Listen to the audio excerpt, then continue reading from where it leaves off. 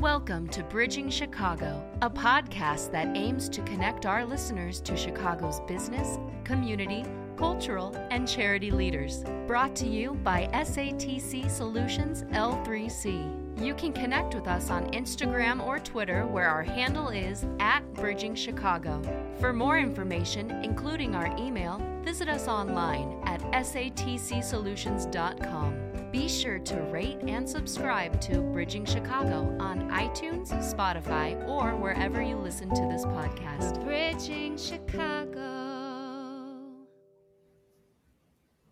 Hi, this is Nathan with the Bridging Chicago team. I'm here alongside one of my co-hosts, Savannah Roundtree, which I'm sure you all know her by now. And so thank you for joining us, Savannah. Of course, it's, part of my job, but I am happy to be here. We asked, kind of. We're also joined by Ashley Pollock, who is an associate board member of the Eisenberg Foundation, who we love working with, building a great partnership with Eisenberg. And so, Ashley, thanks for joining us as well today. Thanks for having me. Happy to help. Yeah.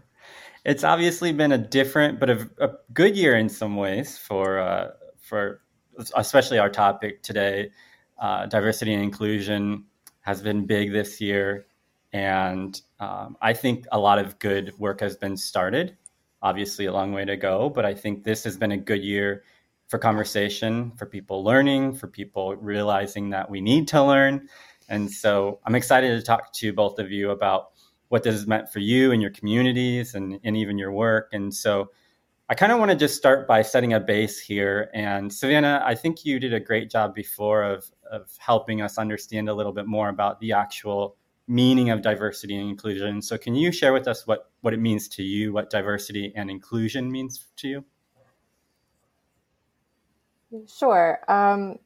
If you know me, if anyone has heard me talk on the podcast, you probably know I've spent a long time, going to grad school. I went to law school, spent way too long in higher education. So I have this academic background. And so it's really an interesting question when people say, what does this word mean to you? Because to me, I'm like, these are words that have definitions. And I think part of the problem has been that people and companies have been throwing around terms like diversity and inclusion without really considering what those words mean. And so I think it is really good for us all to start off on the same page and just know that diversity just means the innate traits and characteristics that make individuals unique. Their skin color, sexual orientation, culture, background, whatever. And inclusion means having systems in place to ensure that any certain group of people is welcoming and encouraging of having diversity within its bounds. Yeah, thanks. That's a really great answer. I think it's a really simple way to kind of understand that they are not mutually exclusive. They do work together, but they are different. Ashley, is there anything that you wanted to add to that? No, Savannah said it really well. I think if I had to give my thoughts on what diversity meant and means to me, it really comes from understanding that we are individuals and we individually come with our own perspectives and walks of life, and that we should be celebrating those differences, but those differences also make us one, if that makes any sense. And I think people tend to forget that there's nothing wrong with being an individual, and it doesn't mean that we can't come together as a unified group under those and understanding those differences. So that's diversity is important to me. For sure. And through that lens, I kind of want to look at what having the seat at the table. Savannah mentioned a seat at the table, and we know that a seat at the table is obviously one step, and then actually being heard and being listened to while you're there is also important. So, Ashley, can you kind of share with us why it's important, why you think it's important for diverse people to be given this seat, and then sort of what that next step of actually like listening and sort of, I guess, just listening to them and giving them some authority with that seat? Yeah. It's a concept I learned going through mental health counseling. It's called validation. Being able to validate your own thoughts and your own perspectives is important, and having other people also understand and validate your way of life, your understanding, and how you approach things is very important. So, coming to the table, having a seat at the table, and having people not only respect where you're coming from, but try to incorporate your perspective is a part of um, having that diverse train of thought that comes from being at the table.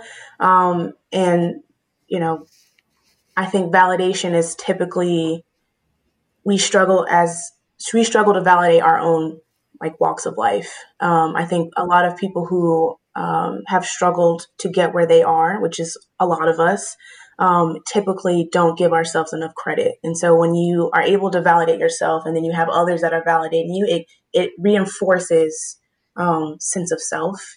And I think that's is a part of what's missing in our society.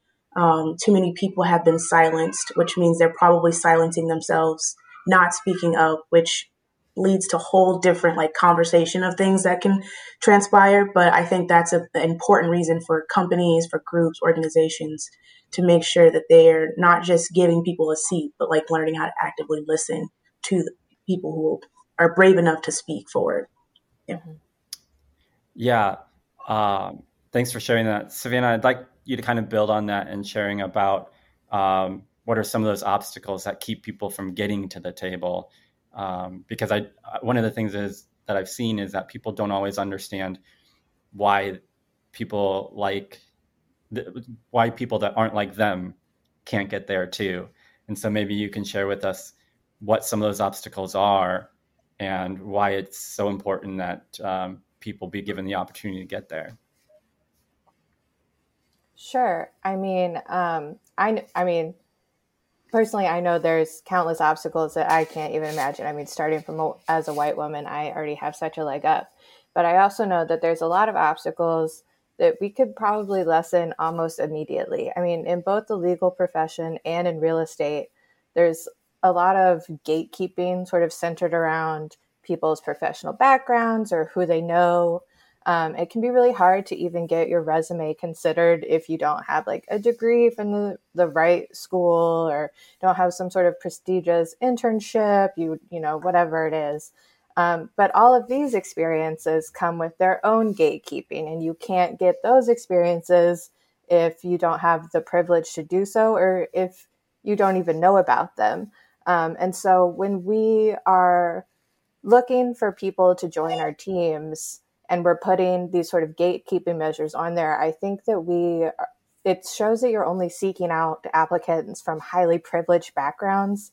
And we're losing a wealth of diversity and a wealth of knowledge in all those individuals, because I truly think that we're all better off if we can hear multiple perspectives, multiple points of view.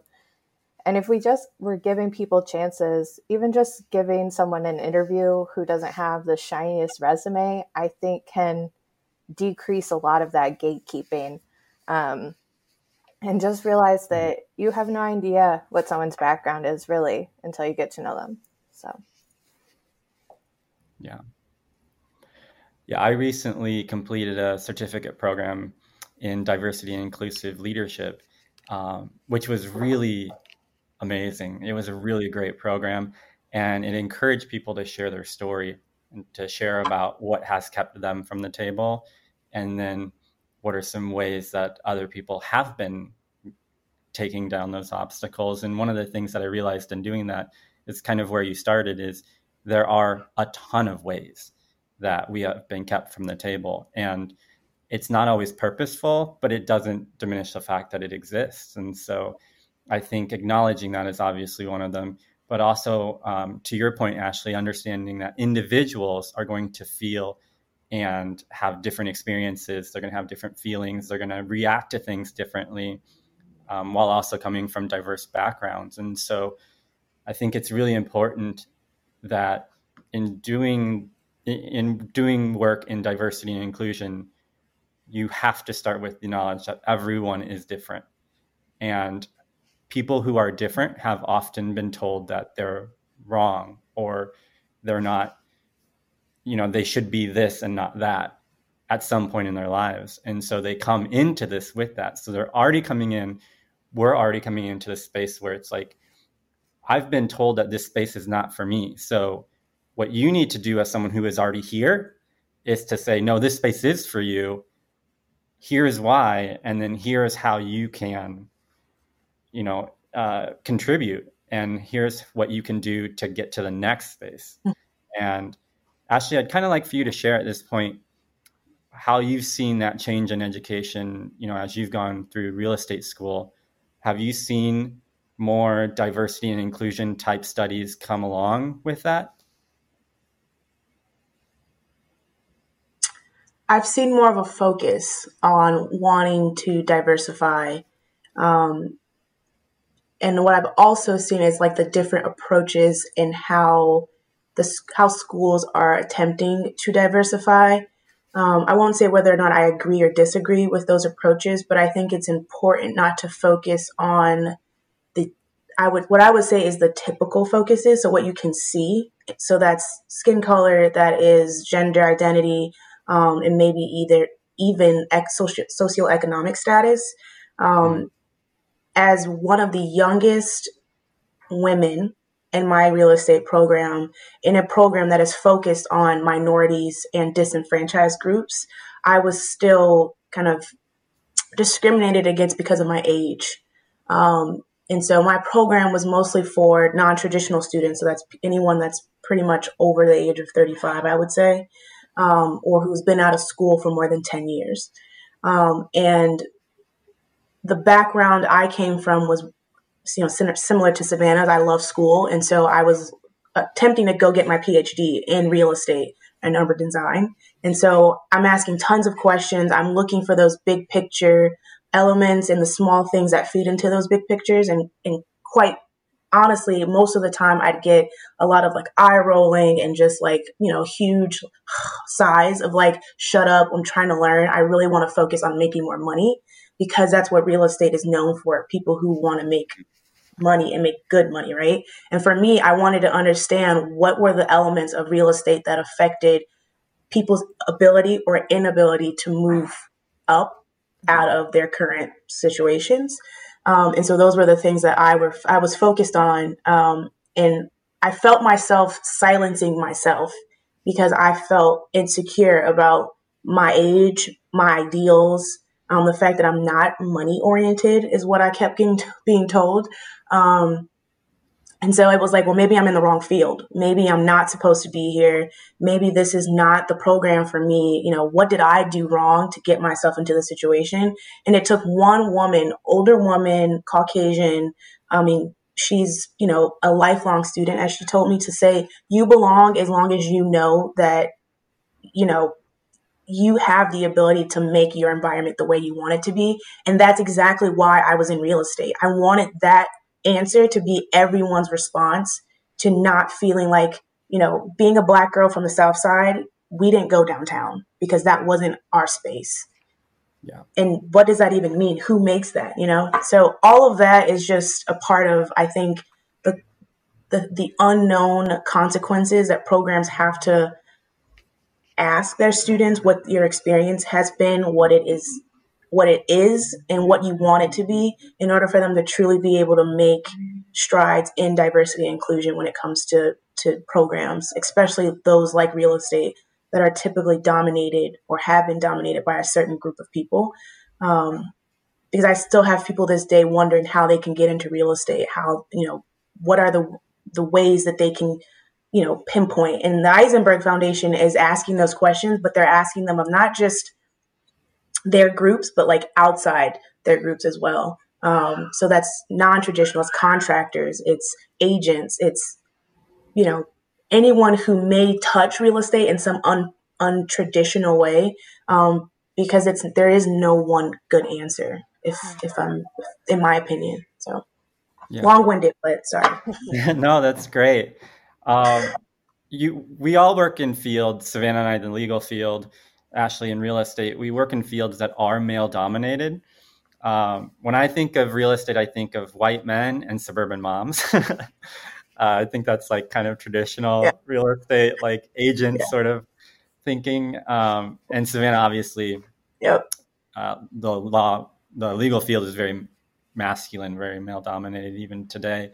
And so I'd like for each of you to share, and we'll start with Savannah here, share what it's like to walk into the room different. Like there is just no way getting around it. You're different when you walk into the room, and what that feeling is like for you. Yeah, I mean, it can be pretty isolating. I mean, not only am I, as you said, a woman walking into usually a room full of men, but I am also gay, and I grew up in a much lower socioeconomic bracket than a lot of people who go to college, much less grad school and law school. So I, always felt like, it's a little isolating because you feel like they all kind of know some things that you don't. Like, for one thing, there's just like, especially when I was in law school, I felt one step behind, or, maybe even multiple steps behind, because I didn't even know what I didn't know. Just in terms of, I didn't apply for certain internships because I didn't know I was supposed to, or things like that. And, when you're the only person in the room, you kind of wonder, like, why? And, like, should you be there? Or, now I've tried to switch my focus to thinking, I should definitely be here, but why aren't there more people of color? Why aren't there more queer people? Why aren't there more women? So I try to switch the focus now from, like, it's still isolating, but instead of viewing that as a negative, I try to look for other people in the room that might also be feeling that isolation, because there's power in numbers. And I think if we can seek each other out and start to build up that diversity, we can work towards the inclusion as well once we get there. So while it's isolating, I've been trying to spin it more positively recently. Yeah.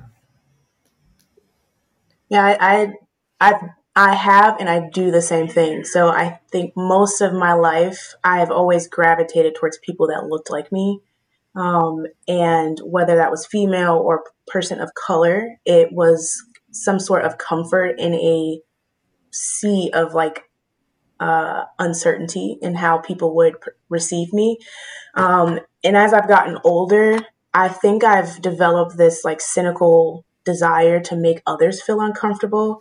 And so I struggled for a really long time. I love my hair short. I'm lazy. I don't like having to do my hair. And so it has quite often makes people question, because I see people trying to figure out, like, what am I? Who am I? And like, just based off the way I look. And so that, and the fact that I dress very androgynous a lot of the time, when I'm at work, even makes it more like unsettling, which then sets the precedent of like, do you want to know who I am and what I'm about, or do you care more about what I look like? And that opens up conversation for individuals. And I also have tried to make sure that I soften my face. I know that I shouldn't have to, but I do, because I feel like it opens up another dialogue, a possibility for people to say, I'm not the most educated. I'm not the most, open or knowledgeable about this topic, but I am curious, and I find it that people gravitate towards me and wanting to ask me those weird questions, weird in a good way, weird in a bad way, whatever it may be. And I try really hard not to get defensive, because I can see that it's coming from a good place, and they just don't know how to ask it in a good way, if that makes any sense. And so I try to make myself approachable. I try to breathe and not respond in my my defensive way, which is like, I think, my nature sometimes. But it can be very isolating, to Savannah's point. But like, as I've gotten older, I've tried to maintain a sense of positivity and desire to flip that, like she said, so that it doesn't stay hostile and it doesn't stay isolating. I don't think a lot of people in the real estate have had to be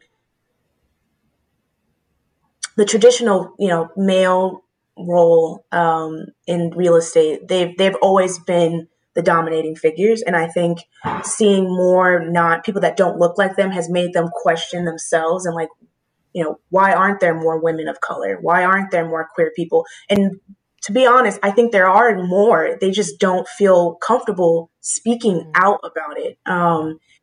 Even immigrants, my fiance is from overseas, and quite frankly, he doesn't like speaking when he goes to events with me because he feels like people are going to be very biased against his accent. And that's going to be the focus of the conversation, as opposed to like, oh, what's your name? And it's more like, oh, where are you from? And he's like, why does that matter? So yeah, I think it's just maintaining that positive mindset. Yeah, and one of the themes in both those stories is the fact that the person who is diverse has to do the majority of the work to make sure that other people feel comfortable. And it's like we're already dealing with a lot of other things and a lot of stares and people questioning whether you should be there. And now it's our job on top of that to make you feel comfortable with me being in the room. And I think a little to Savannah's point, I came to the point where I was like, I don't care if you're uncomfortable because I've earned what I have. And I believe that I have something good for society. And me being here may be uncomfortable for you, but pushing through that discomfort is actually really healthy for you. And it's going to hopefully help people in the future be more comfortable with other people, and people of different races, people of different sexualities, people of different genders, because we know we're not just talking male and female, but there are also other genders or non-gender conforming people who need to be given the same rights and the same opportunities as everyone else. And so the hope is that by sort of dealing, and I don't want to say dealing in a bad way, but by interacting with people and by opening yourselves up to being around people who aren't like you, that you learn, you grow, and you equip other people. I remember the first time that I went to the Pride Parade here in Chicago, and I was an adult. I wasn't like a teenager. I was an adult. Went to the Pride Parade, and I was emotional because I was like, these are my people, I'm around people who get me. I'm around people who don't care who I date, don't care or like what I decide to, what faith I decide to interact with, or what I do for work, or any of that other stuff. They love me because I'm me, and I'm here, and we can be community together. And I was like really emotional around that because for the first time in a long time, I felt like I didn't have to do any work. I could just be me, and I could have fun, and I could have this really positive experience with a community of people that I really enjoyed getting to interact with over that time. And so I think that, just even coming from the understanding, if you are especially a straight white male, but even if you are of a more majority race, gender, sexuality, whatever, then you should understand that there is that discomfort, there is that sort of hesitancy from someone who isn't like you to share themselves. And they shouldn't be the ones doing the work to make sure that you feel comfortable. You should be the one doing the work to make sure that they know that you're comfortable and that you want to celebrate them. Yeah, I think it's quite interesting for me because I have, my family's very, I hate to say it, but very diverse. I've got people from different cultures, race, backgrounds, all different types of things, which has made it almost hard for me in some ways because I can see everyone's point of view and their different, how they approach and where they come from in their walk of life. And so it's those moments like yours, going to Pride and feeling that that sense of like, you're home. You feel you feel at home, you feel comfortable, and you can kind of let the mask, all of the masks, different ones that you wear, kind of settle and just be who you are, is something that most people have never and will probably never feel in, in certain situations. But the majority of people who, you know, I won't speak generally. I will say there are some people that I've worked with and that I know who never have to wear a mask, who can be their genuine selves on a regular basis. And I envy them because I can't do that. I have to correct my speech. I can't speak use colloquial language. I can't, dress the way I want to all the time because there's something that prevents me, or that fear that I have that I will not be able or not be welcome. And those are the things that I want to express to people and remind them of, that everyone comes with a bias. And whether you realize it or not, that bias may create a space that is unsafe for someone in that room. And if we can just start with individually acknowledging that I have a bias, in some shape, fashion, or form, and almost humble yourself to be able to maintain that level of open-mindedness so that we can create those dialogues, right? I fear, and this is what I spoke in, being on the D&I committee at the Eisenberg Foundation, my fear was that the people who should be in the room, i.e. in real estate, we should have white males, cisgen, all of the atypical people in the rooms, because they're the ones that are going to help us push forward and break down those walls. It's the fear what I have of not having males be a part of women groups, because they typically make the space unsafe. And if we don't bring them in to say, hey, you should be a part of our advocacy group because we can't do this without you, or having, our white counterparts a part of Black Lives Matters, or Black Lives a part of Brown Lives Matter, all of that, we can't achieve change without our others to be a part of the change. And I fear sometimes that we isolate groups. We make them feel unwelcome, unwanted, because you don't have to agree with what I'm saying, but you have to respect my point of view and where others are coming from in order for us to really change. That is extremely important. And I think the world we're living in right now, people are so scared to just speak their truth because they're fear of retaliation. They're fearful of hate, the spite that comes from certain things. And so I was really adamant with the Eisenberg Foundation that I did not want the focus to be solely on the things that make us different, but the things that also make us, they're the same. The things that make us different make us the same, because we all have some different and we all cross over. But if we have this intolerance of what, to Savannah's point, what diversity really is, we run the risk of not actually achieving anything down the road. So I don't know. I'm passionate about it more from the fact that I'm a part of it, but it's just, I believe in the human race, and I have hope that we won't continuously tear each other down. I have a son, and I don't want my son to grow up being a mixed human and feeling like he has to choose parts of himself. It's just crazy to think about. Yeah. Yeah. Yeah. And Savannah, if you could kind of build off of that and talk about maybe some things that people can do in their lives. Ashley made a great point of just, learning and accepting others and accepting their experiences for what they are and not always trying to make sense of them. But if you could build off of that and share maybe some other things that you think people can do in their everyday lives to encourage diversity and inclusion and really maybe even spearhead that in places where it hasn't been talked about yet. Yeah, I mean, the good news is it is 2020, and finding these ways to reach out is pretty easy.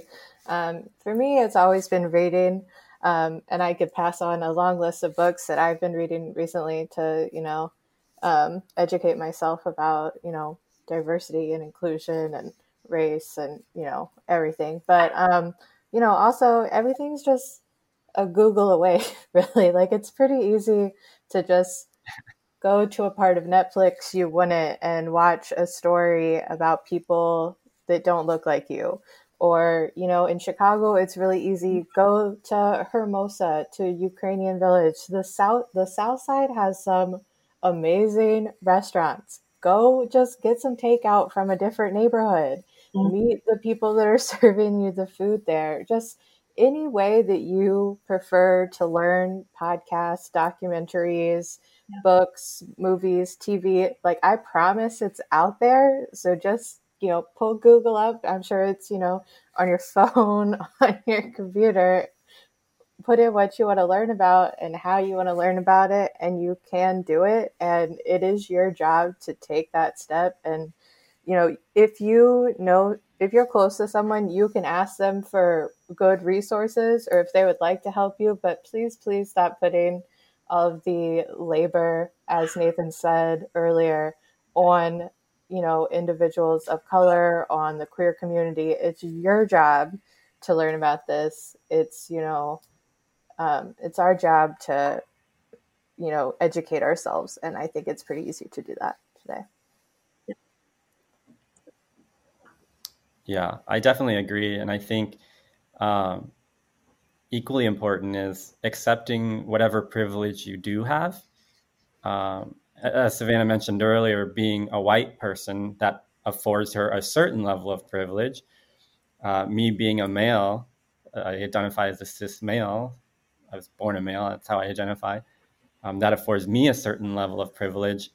Ashley being educated, getting your master's, that affords you a certain level of privilege. And so we can accept that and not feel like it's going to keep us from being able to interact with different people who maybe aren't educated, aren't male, aren't white, whatever the case may be. But accepting your privilege isn't a bad thing. It actually will help you to encourage others and to empower others to get to a place where they should be, they deserve to be, they've worked to be.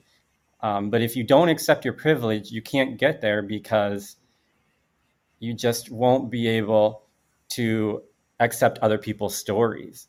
One of the big things I'm really passionate about is accepting your story and sharing other people's story. And so I think those two things have to happen. We have to do that in order to empower ourselves and each other. And I think that's a really good place to start in your own life, is saying, what is my privilege and what does that afford me? And how can I help other people, knowing those two things? So one of the really cool things that I've seen in 2020 is that young people are really starting to rise up. They're really starting to understand that they do have a voice, that they do have a platform. And I think it's been a really encouraging year for young people. People really, especially I think like 16 to 22, I hear a lot from them. And so I'd like for each of you to share something to the younger community to say, how can a young person sort of take their story and do something big with it? What would you say to encourage them of, not waiting until you're in college, not waiting until you graduated, but what can they do now?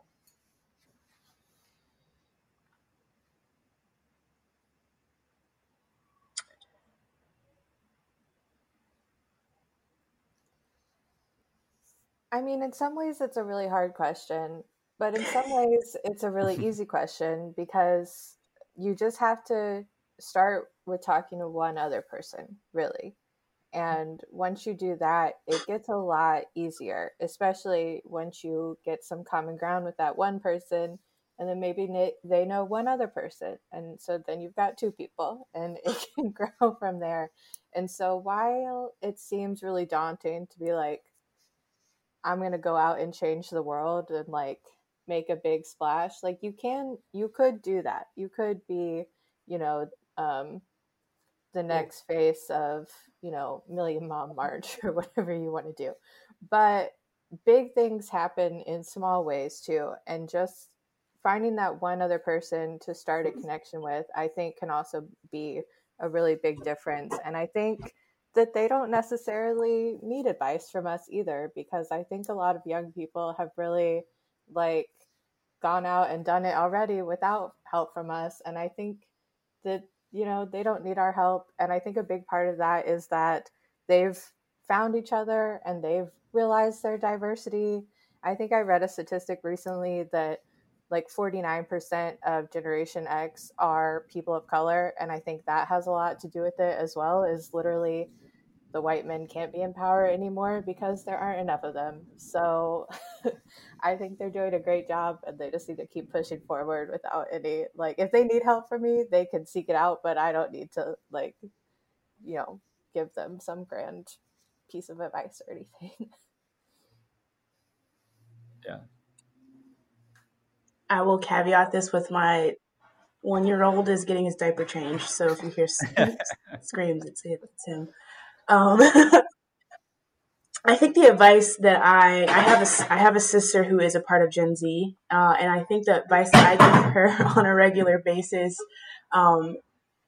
is it's okay not to know what you want to do, and it's okay not to know how you want to make a change, and it's okay for you to just focus on yourself sometimes too. But don't let yourself be silenced. Don't let others make your decision for you, because you'll probably set yourself to be on a road that a lot of adults find themselves on, is that they let someone silence them or make a decision for them and they regret it and they're living with regret. Like, hashtag don't live with regret is what I tell her all the time. So it's also, I think, a lesson in power and knowing where your source of power comes from. It's something that I plan to teach my son, teaching him, I should say. But yeah, I think it's keep your own mind. Don't let others make a decision for you. And sometimes don't take no as an answer. Yeah, and keep pushing. It's important. You have to keep pushing. Perseverance is it can be learned. Sometimes people don't have the choice, and so they have to persevere. But keep pushing. That's what I would say. Okay. Sure. Well, I just wanted to add to, Ashley said you don't have to know what exactly you want to change. You just know that, like, you sort of have that feeling like change needs to happen. And I think if you're going out there, you're being yourself and you're meeting other people who are being themselves as well, and you two can, you all can find common ground together. Eventually, once you have done this with enough people, you will find the way that you're going to make change in the world. Yep. Yeah, and for me, I'm almost jealous of the high school and like college level age student right now, because it's like I didn't realize when I was that age the resources that I had to learn. Because when you're in school, it's like, I don't want to learn. I don't want to study more. I don't want to do more work than I'm already doing. I already don't like what I'm doing. But you don't realize, like, having a library right there, or having a free library card, or the online resources that you have, the professors that you have around you who have lived through things, being around a more diverse group of people more naturally, hoping that you go to a school that is diverse. If you just look around you when you're in school, you'll see so many ways to learn and to share stories with each other and gain experience through that. And I would say just take whatever you can, even from just what you see around you. You don't have to look very far. If you really look, you see, oh, okay, I can sign up for this class. Like, sign up for an African American studies class, sign up for a women's history class, or a feminism class. I know it's been traditionally sort of thought of as the type of person who would take a feminism class are, this type of person, or someone, I'm not Black, so why would I take an African American history class?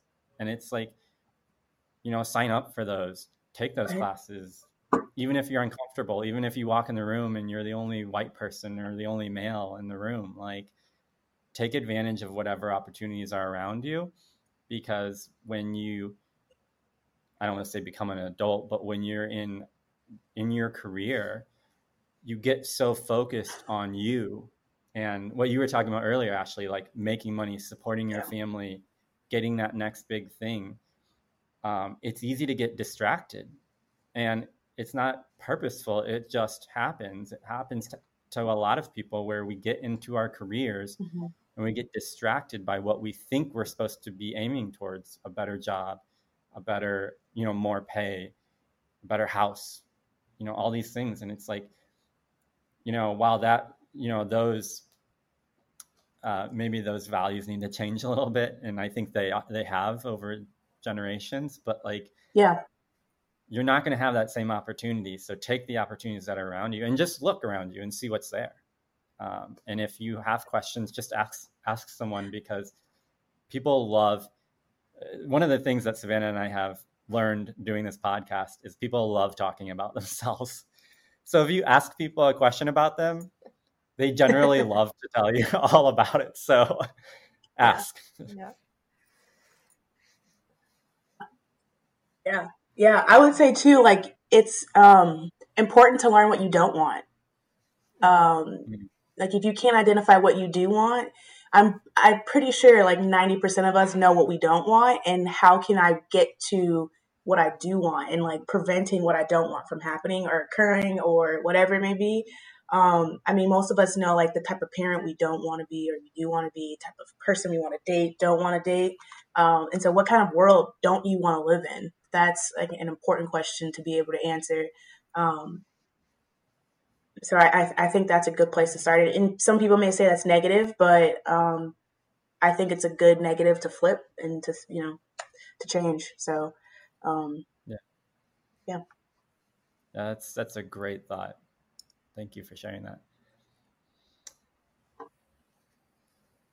Well, we have really enjoyed spending time with you, and we hope that you have learned something more about what diversity and inclusion means, and how you can be a more open person to people who may not look like you or talk like you or practice faith like you, or any different versions of diversity in your community. So thanks for joining us. Thanks for your time, both Savannah and Ashley. I really appreciate you taking the time. Thanks for listening to this episode of Bridging Chicago, as produced by the SATC Solutions Center. Nothing contained in this podcast shall constitute financial, investment, legal, and/or professional advice. No professional relationship of any kind is created between you and the podcast host or guest.